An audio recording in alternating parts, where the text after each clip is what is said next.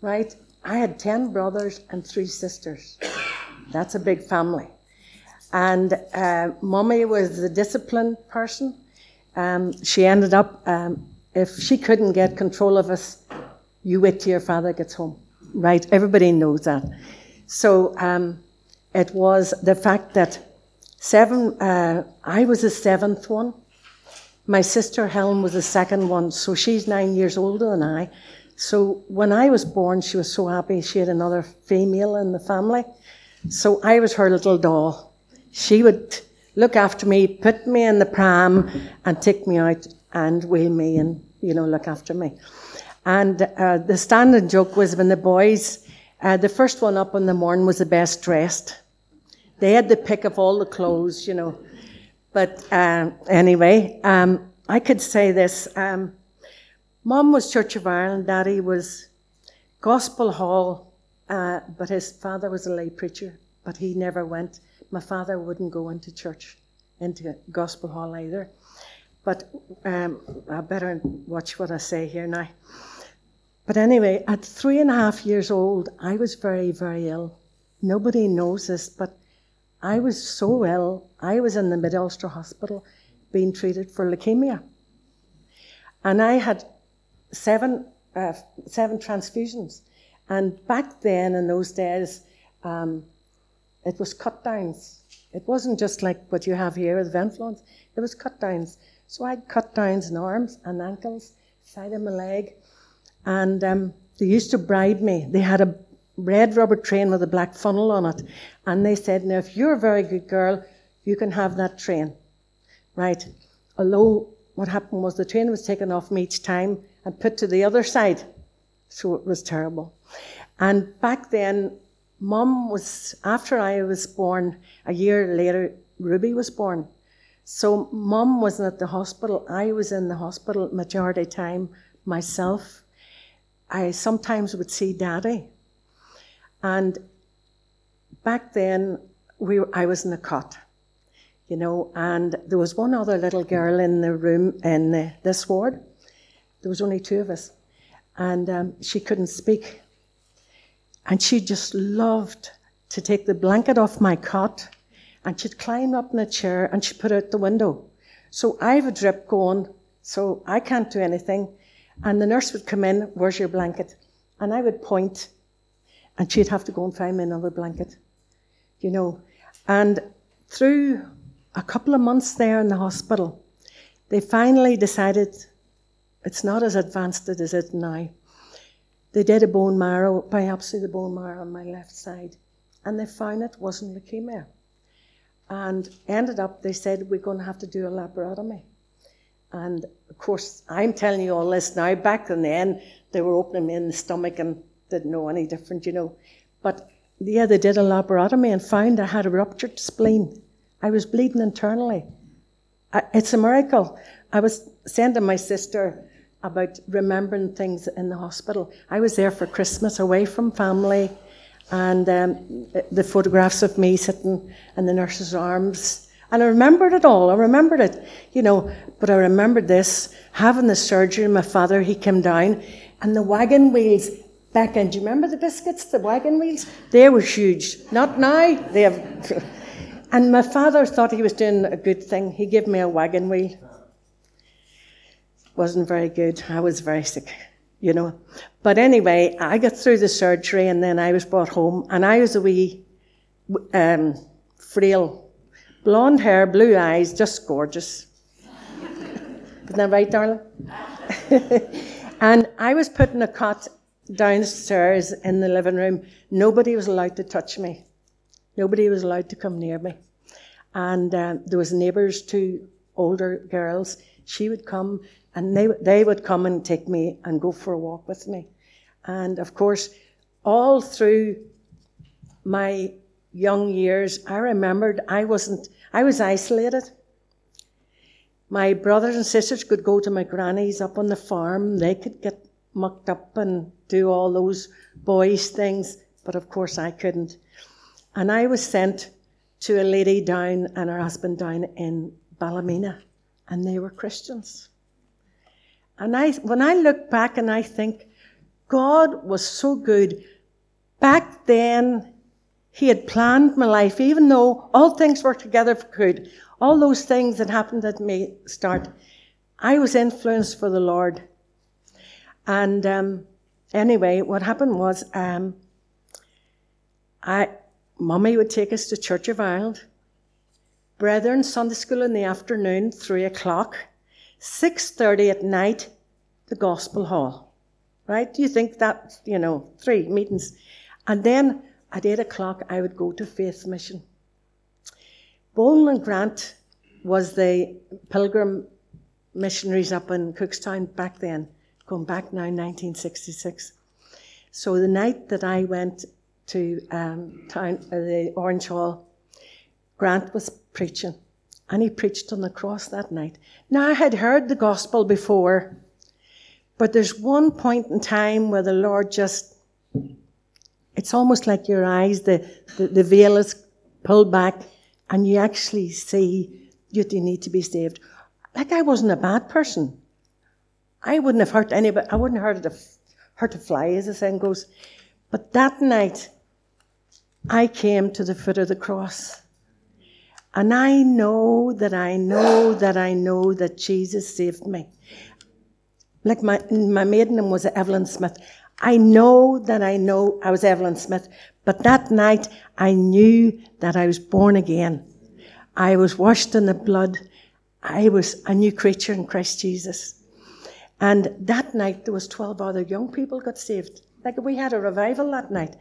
And, of course, we were down. In those days, they took you down to a bottom room, and everybody had to pray their own prayer. It wasn't say this prayer after me.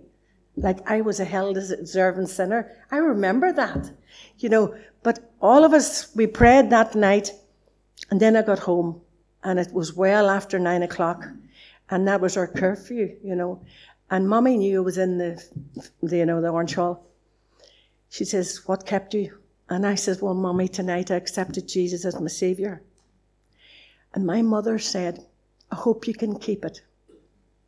Do you know, I didn't reply to that because I had the knowing in my being that I was saved. Like, I can give you all the answers now. We don't keep it. It's the Lord that keeps us. And I would go to the meetings. I wasn't so much happy with the Church of Ireland because there was no gospel or anything. And Mum said, "You're going to have to go to confirmation classes." Now, I said, "No, I'm not." She says, "You're living in this house, you'll go to the confirmation classes." So I had to go. And the minister, he was Reverend Wilkinson then, and he says, "Will anything exciting happen to anybody this week?" I was just ready for it. I wanted to tell him. So I told him, and I'd been to a meeting and accepted the Lord Jesus as my Saviour. And he said, "There's no such thing as saved. You're saved from drowning." It was like somebody had slapped me in the face. I just thought, okay. Mommy says, you're going through with it anyway. And I says, "Okay, Mum, I'll do what you want me to do, but I'll not be back into it." And all through those years now, I was saved when I was 16. At 17 and a half, I was in the Cookstown Technical College. And the teacher said, "Evelyn, you'd make a great nurse." I says, "I'd love to be a hairdresser." She says, "No, Evelyn." She did. And I said, "Oh, no, we're hairdressers." She says, "Evelyn, there's no future in hairdressing." I wasn't quick to say, women will always have hair. Do you know what I mean? So anyway, Mum landed me down to White Abbey Hospital, and that's where I was training in my PTS, enrolled nursing. And I wasn't to come home for 3 months. 3 months, like, that's terrible. But I said, "Lord Jesus, if this is your will, please bring Christians alongside me. That will be an encouragement to me, that would help me, and that we could work together in the ward and talk to the patients." Shh, didn't hear that. You're not supposed to talk to patients. But anyway, there was 7, 8 other nurses, they were Christians.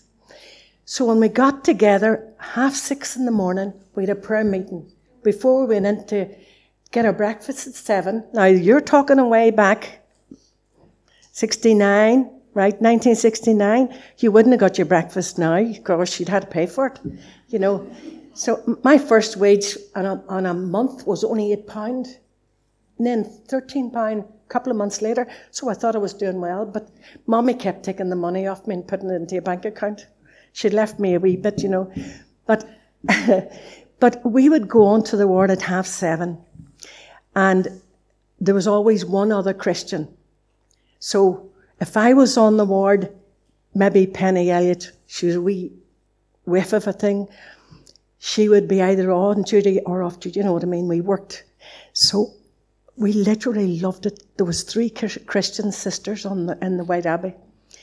And each time we go on the ward, for instance, Sister Phillips, there was one patient, she was very ill.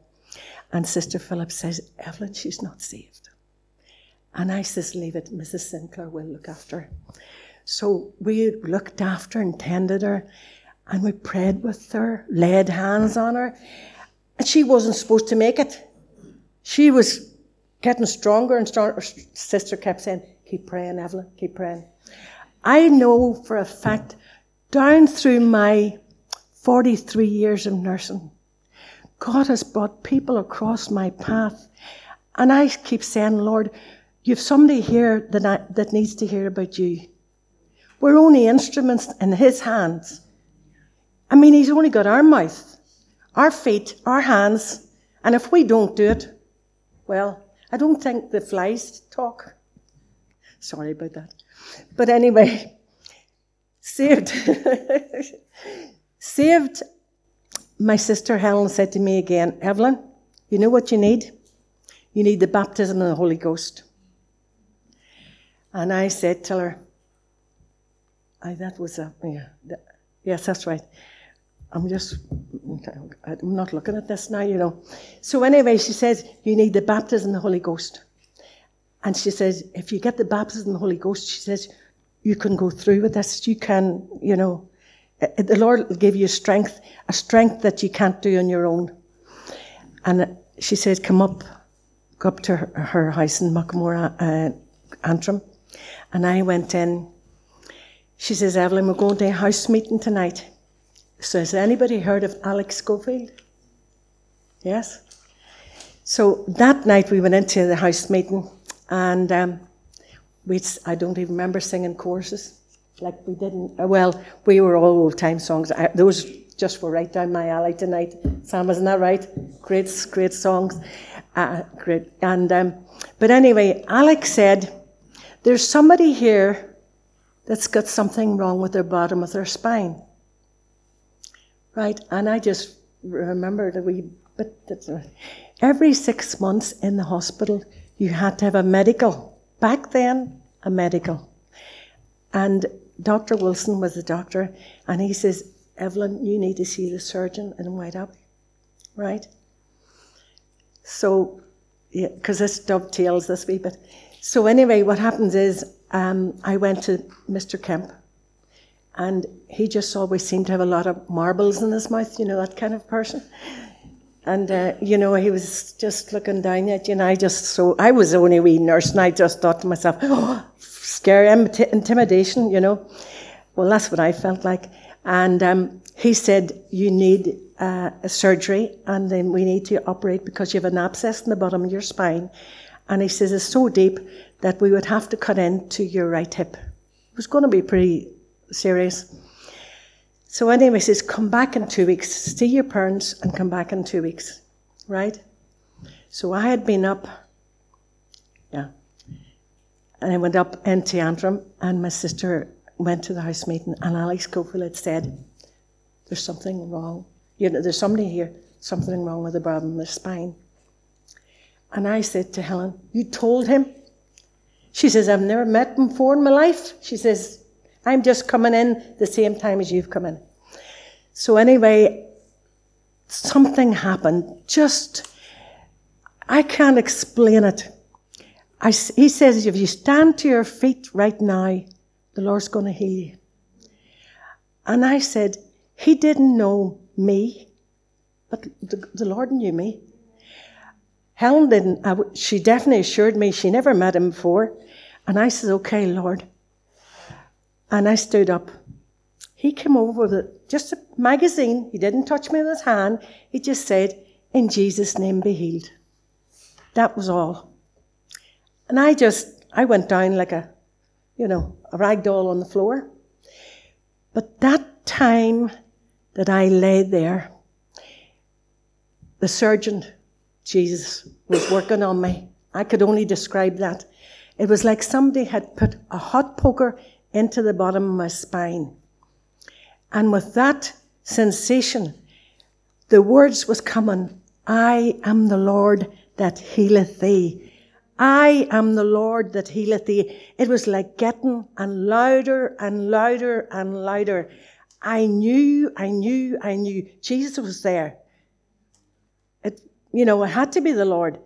And when I got back up and sat down on the chair again, my sister said to me, she says, how do you feel? I says, well, the Lord's healed me. The Lord's healed me.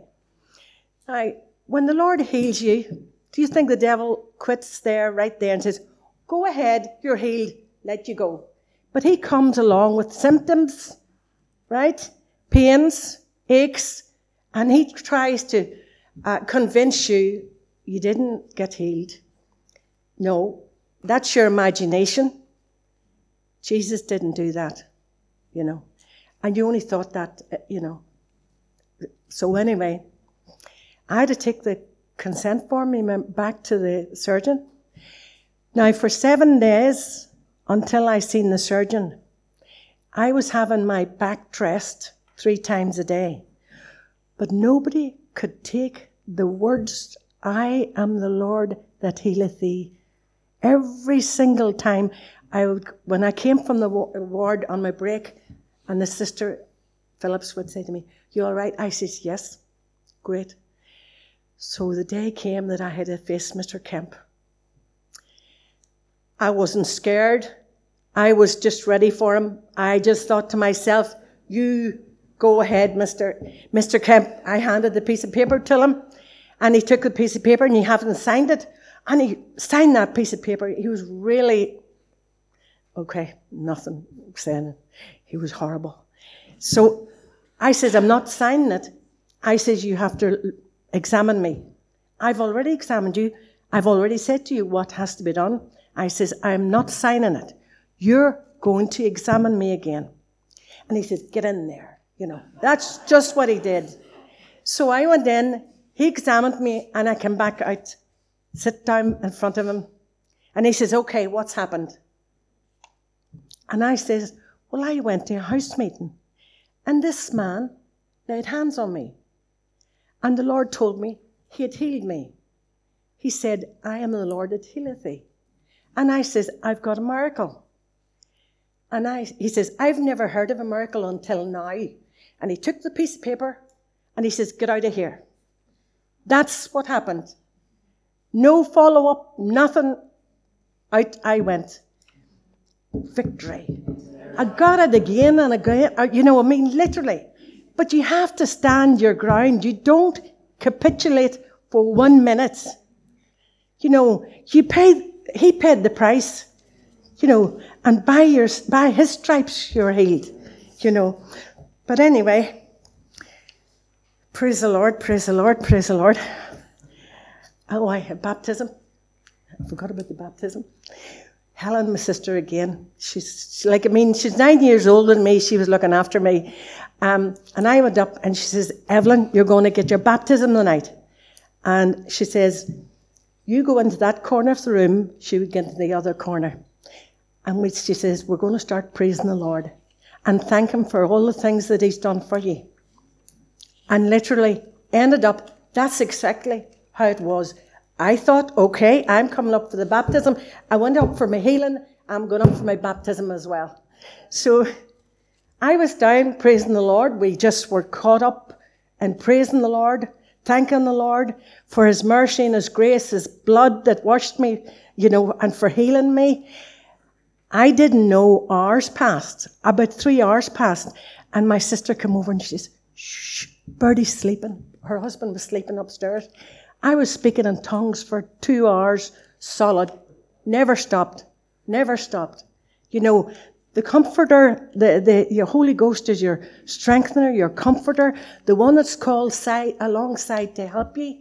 He walks with you. He doesn't let you leave you on your own. Every single day, whatever you have to face. I don't think I could do this tonight. I don't think I could have done a lot of things tonight if I hadn't the baptism of the Holy Ghost. You know, and with having the baptism, I was finishing my training, coming up to my training, and I said, Lord Jesus, I would love to meet someone that loves you. I'd like to be married. You know, the Lord gives you the desires of your heart. And his desires can be your desires, you know.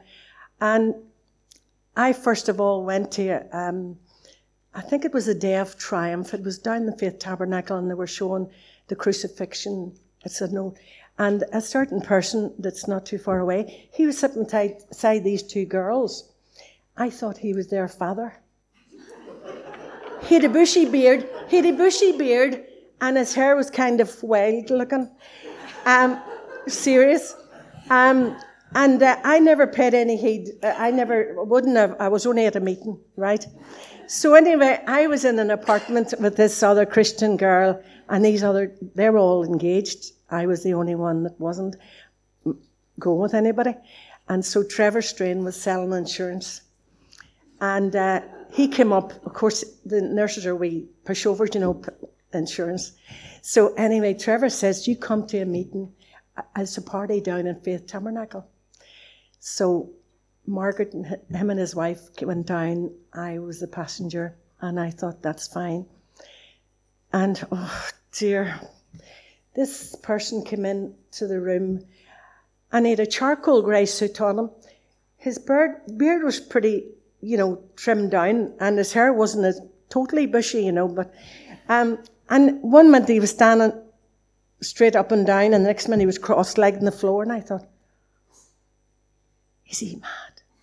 Is he mad? But anyway, do you remember the older ones would remember a farmer wants a wife, right?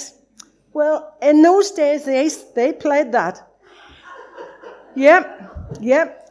And the child wants a nurse. Who was the child? Yep. And who did he pick as a nurse? Yep. Okay, darling, don't you can talk all you want afterwards. So anyway, that night, Trevor and Margaret were leaving me home. But Trevor deliberately got 2 people in the car. So I couldn't get into the car. It was a very small car. And he says, you go over and stand at that car there. I hadn't a clue whose cars it was. There was 5 of us, including the driver, which was him. And he was dropping everybody off, right? So Alana and I were the last 2 to get off at Clockfern Corner. And Willie's the taxi driver, you know, for the church. So anyway, I was jumping out as quick as anything because of the back seat. And he says, where do you live? And I says, I'm over at Clockfern Corner. He says, too busy a road. Get in and I'll drive you across. I shouldn't have got it. But anyway, he persuaded me and I got in to the car. And I got into the passenger seat, right? So he drove me across the road. And very small talk. I never really, you know, I don't remember what he said very much. Except I do remember this. How old are you? Do you remember that? Huh? No, that's my name in Bangor. I told you weren't to talk. So what happened is, I said, mind your own business. I did, I honestly did. And he says, now, I'm being serious. He says, how old are you? I says, well, I'm 20. He says, when are you 21? And this was December 71. So I says, the 10th of April, 72. I'll meet you on the 11th of April. That's what he said. Now, he's never told anybody that. So, and I said to him, you'll be waiting a long time. I really did. But of course, he talked and he, kind of sweet talked me. He says, no, okay, I really didn't mean that. He says, would you like to go out tomorrow night? And I says, no, I'll not be here. And he says, well, the next night. And I says, well, I'll be in Antrim. So anyway, 2 nights later, he picked me up in Antrim, Muckamore. There's a big tree up there. But the night before we went out, the Lord showed me the whole date. That was strange, very, very strange. But anyway, he picked me up. We drove to Bangor, to the Winston Hotel. It's not there anymore. To the Winston Hotel. And he ordered 2 coffees. And I went into the ladies. I was nervous. Talk about nervous. I thought, my goodness, I didn't know him from Adam, except that, we were having a date. I knew he was William, but I didn't know his last name, right? So anyway, I went into the ladies. I got locked in the ladies. 20 minutes. He sent the waitress in to find out where I was. The handle was broken. So, the old tail combs? They had to use the metal tail comb to open the door. So when I come back out, the coffee was cold. So anyway, we walked out and into the car, and he drove out of Bangor. And this is very exciting. You should be all these young people sitting on the edge of your seat in. Really? But anyway, what happened was, he drove out and he parked the last car park as you go out of Bangor, Newton Arches, that way, Belfast, straight on. And I says, what are you parking for?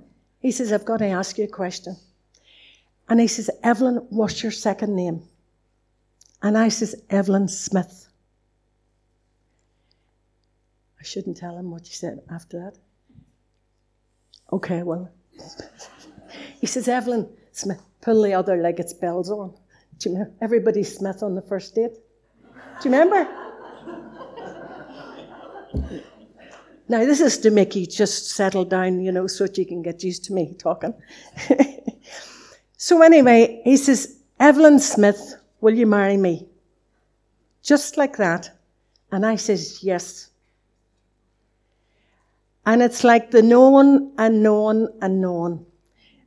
I've had so many knowns now. I've had the salvation, have had my healing, have had my baptism. Now I've got the man. It's actually 9 months from the day the Lord gave me the verse, seek ye first the kingdom of God and his righteousness, and all these things shall be added unto you. I literally ended up, I didn't want to meet anybody. I wanted to go to the meetings. I would go to Clockfern, Sammy Workman's down on the Congregational, and I would go down there and we'd go for the all-night prayer meeting. I was at every one of those meetings, and I thought to myself, okay, Lord, I'm doing what you asked me to do. And when Willie said, will you marry me? I said yes.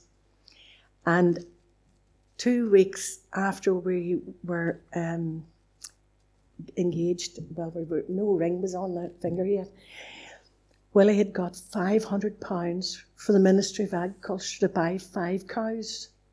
He bought 4 cows, right? He kept the other money to buy the engagement ring. And he can tell you, isn't that right? So we met in Belfast, and we went into Enlander's Jewellers and the Corn Market. And he bought my engagement ring. And it was £100, and he said to the jeweller, he says, any nurse's discount? I should have realised, So it kind of did pay for some of her, for something to eat, didn't you? Then you put me on the bus to go back up to White Abbey. The last of the big spenders. But something, literally ended up at the end of January, kept saying, we're going to get married. And I said, you can't do that. End of February, we're going to get married. And I said, you can't do that. And he says, March came, in the middle of March. Now, literally, we were only married 4 months. We were going with each other 4 months, And we were married. We went up to Cookstown. And he said to Mum, he says, I want to marry Evelyn.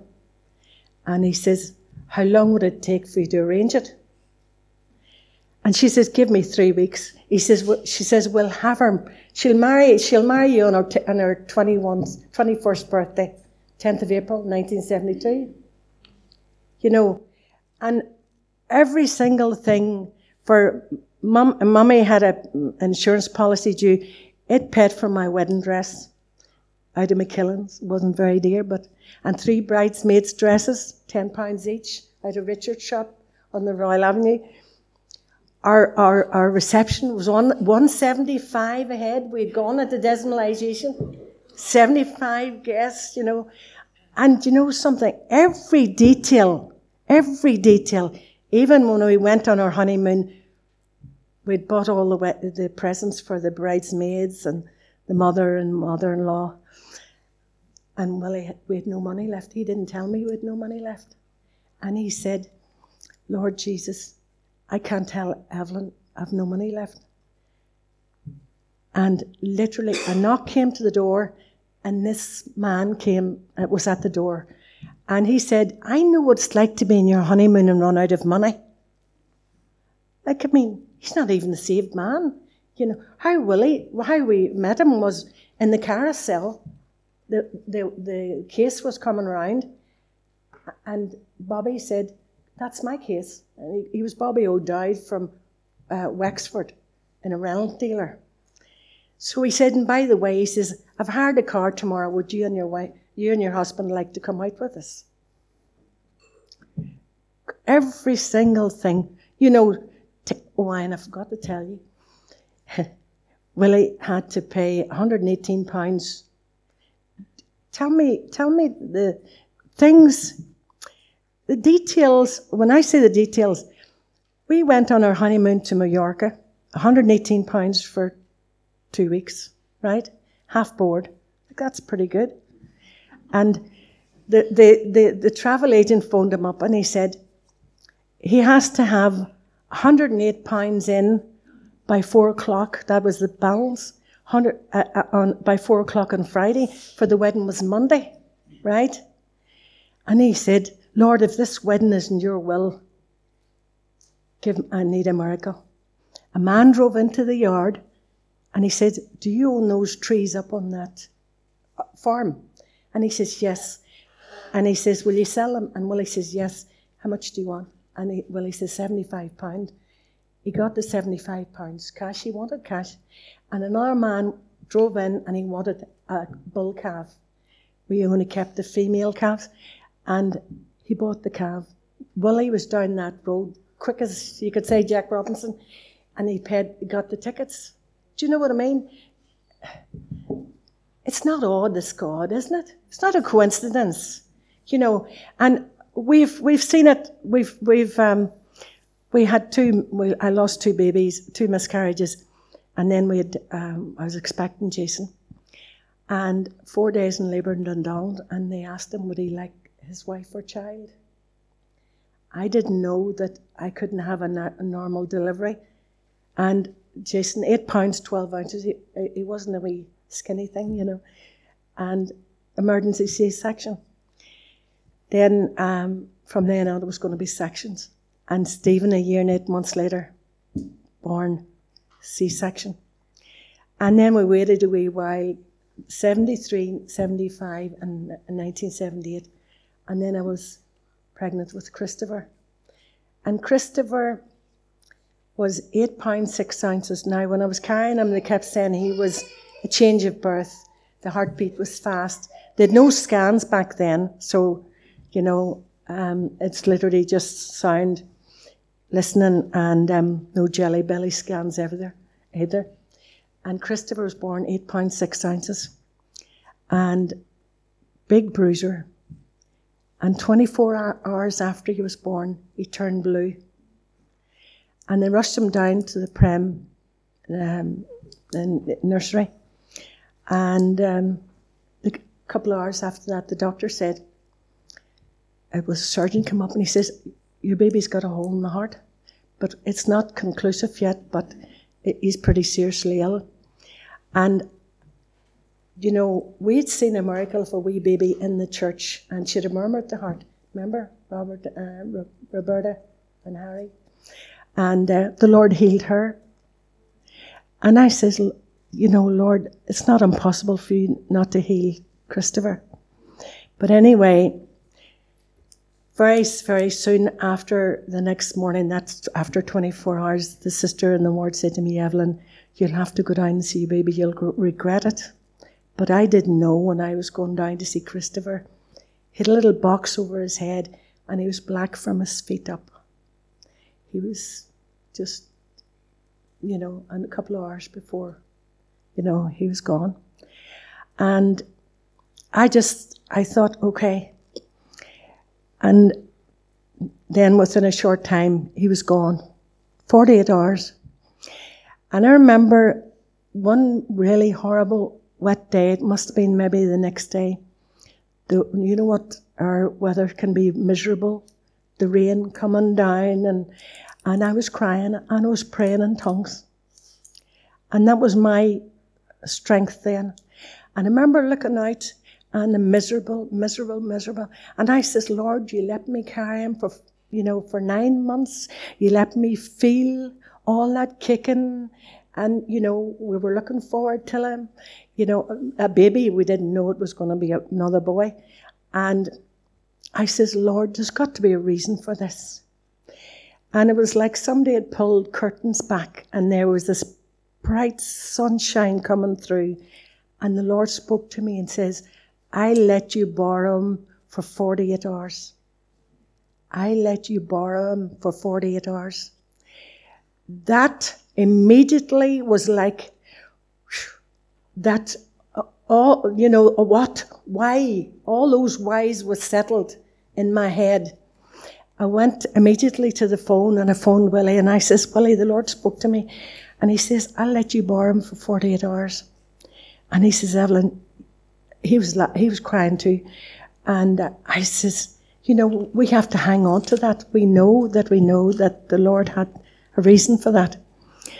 Sister on the ward was a Christian that looked after me in Johnson House in the Royal. And she kept saying to me, Evelyn, she says, are you okay? And I told her. She says, Evelyn, that will bring you through the next few days, months.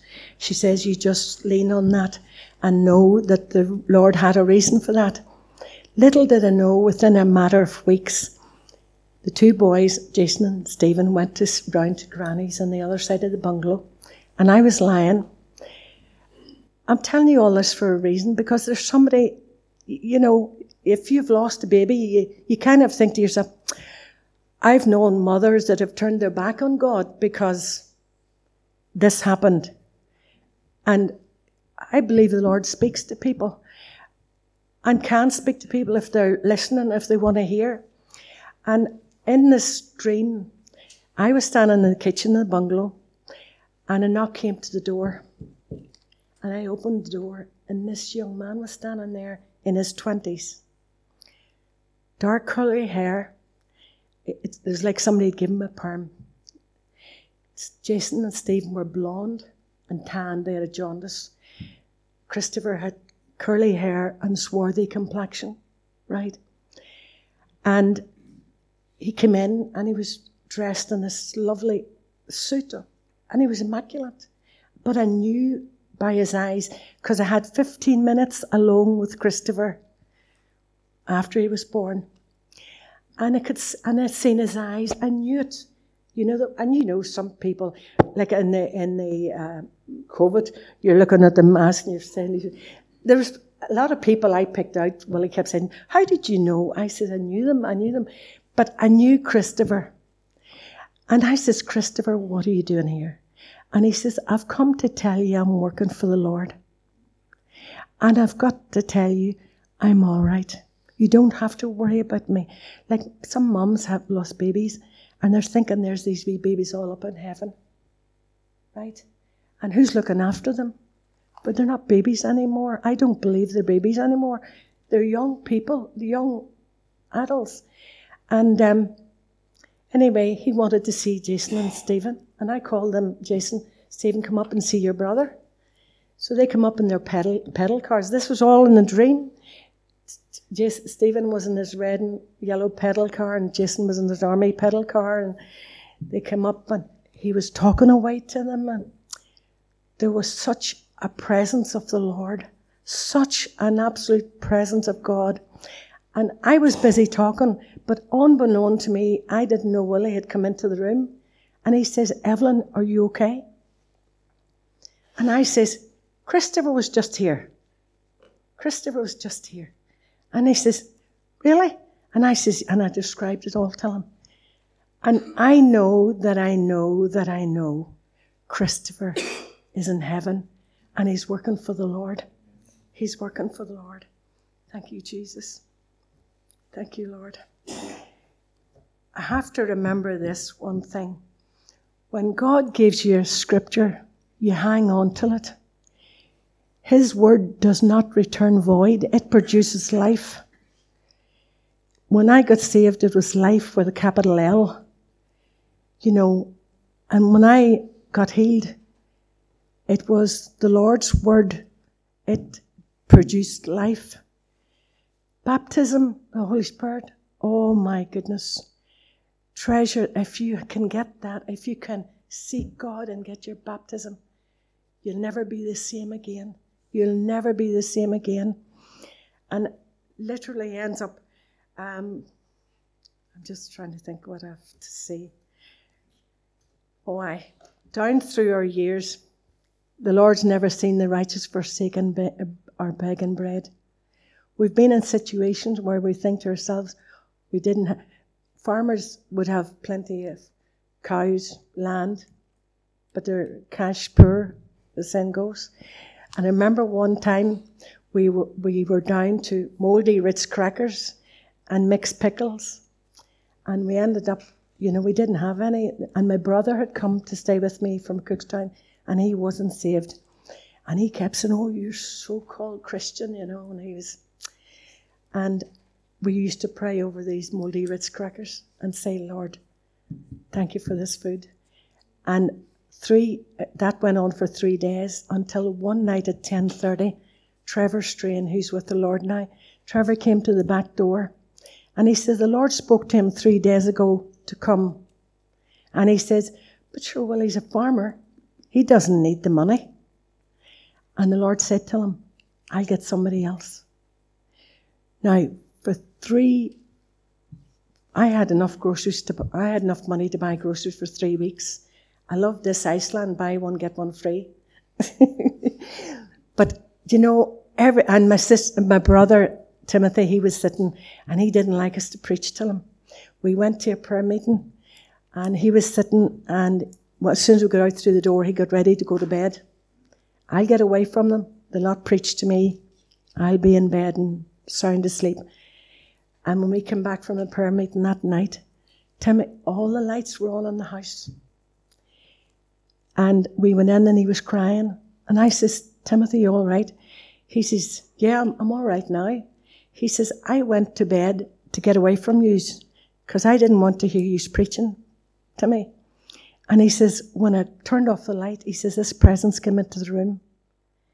And he says, before I realised, I was on my knees at the side of the bed, asking Jesus to come into my heart. There's not impossible. Some people, you can't talk to them about the Lord, but you can talk to the Lord about them. I pray for my loved ones. They're not saved yet. And I'm saying, Lord, change their heart of stone to a heart of flesh so that you can change them and save them. My dad, he had never gone to church, and it ended up, his heart stopped 40 times actually. 34th time, Willie McRae was macrofelt, So, and Daddy sent for him at 6:30 in the morning. The 34th time he defibbed him, and he came back, and he said, okay, now's the time, I need to get saved. And he got saved. And Daddy had 11 brothers and 1 sister. So he told most of his family, his brothers and siblings, that he'd got saved. And then he told all us that he'd got saved. And he told Willie McRae, when I go, I want you to preach at my funeral. He says, everybody knows me as Sam, the best. He could help anybody out of trouble, do anything for anybody. But they didn't know that I'm saved now. And anyway, the 40th time, Daddy's heart didn't revive. And of course, 700 people was at his funeral. So it was a big funeral. You know, well, I'm trying to remember that chorus. Don't try to tell me that God is dead. He woke me up this morning. Don't try to tell me that God is dead. He lives within my heart. He loves every single one of you. He loves you with an everlasting love. He said he'd never leave you nor forsake you. You've got to trust him. In these days, I mean, I've just been in second heaven all day. I love the praise and worship in here. And if I could bottle it up and take it back to Letterkenny with me, I would do it. But I keep thinking to myself, you've got so much here, potential to reach all these people in here in Ballyhinch. You know, keep praying for them. Don't let go of them. There's somebody's loved one, somebody's son, daughter, granny, granda that needs Jesus. You know, and time is short. Time is short. I love to sing. I loved that old, 'tis so sweet to trust in Jesus. Just to take him at his word. Just to. 'Tis so sweet to trust in Jesus. Just to take him at his word. Just to rest upon his promise, just to know, thus saith the Lord. Jesus, Jesus, how I trust him, how I've proved him more and more. Jesus, Jesus, precious Jesus, oh, for grace to trust him more. You've got to trust him. You've got to trust him. Okay, Willie, it's your time. Comfort. Okay. Huh? Yes? Yes. I'll do this, and then I'll read this wee bit here. The Lord give me. Now, of course, try your... Ready? God can do it again and again and again. He's the same God today as he always has been. Yesterday, now, forever, he's always the same. There's no reason to doubt. God can do it again. Time after time I hear people say to me, why don't we see miracles like we used to see? I still believe in miracles. God hears us when we pray. God is back. God is God back yesterday, and God is God today. God can do it again and again and again. He's the same God today as he always has been. Yesterday, not forever, he's always the same. There's no reason to doubt. God can do it again. You've got God to meet you here, so what? Oh, please, Lord.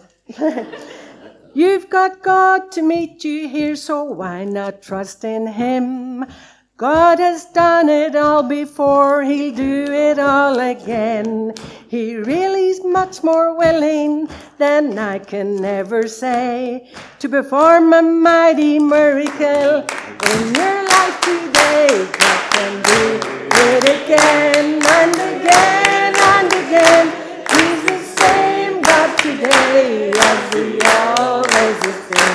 Yes, yesterday, not forever. He's always the same. There's no reason to doubt. God can do it again. God can do it again and again and again. He's the same God today as He always has been. Yesterday, not forever. He's always the same. There's no reason to doubt. God can do it again.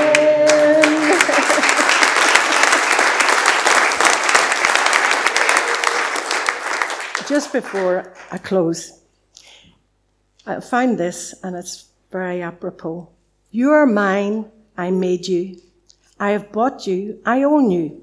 I control you, I will fight for you to retain what is mine. What will a mother do to protect her baby? Men go to war to protect their family. There's nothing you will do regarding your own things. I own you, you are mine. The world doesn't own you more than your closest friend. I love you with an everlasting love. I will look after you because I love you.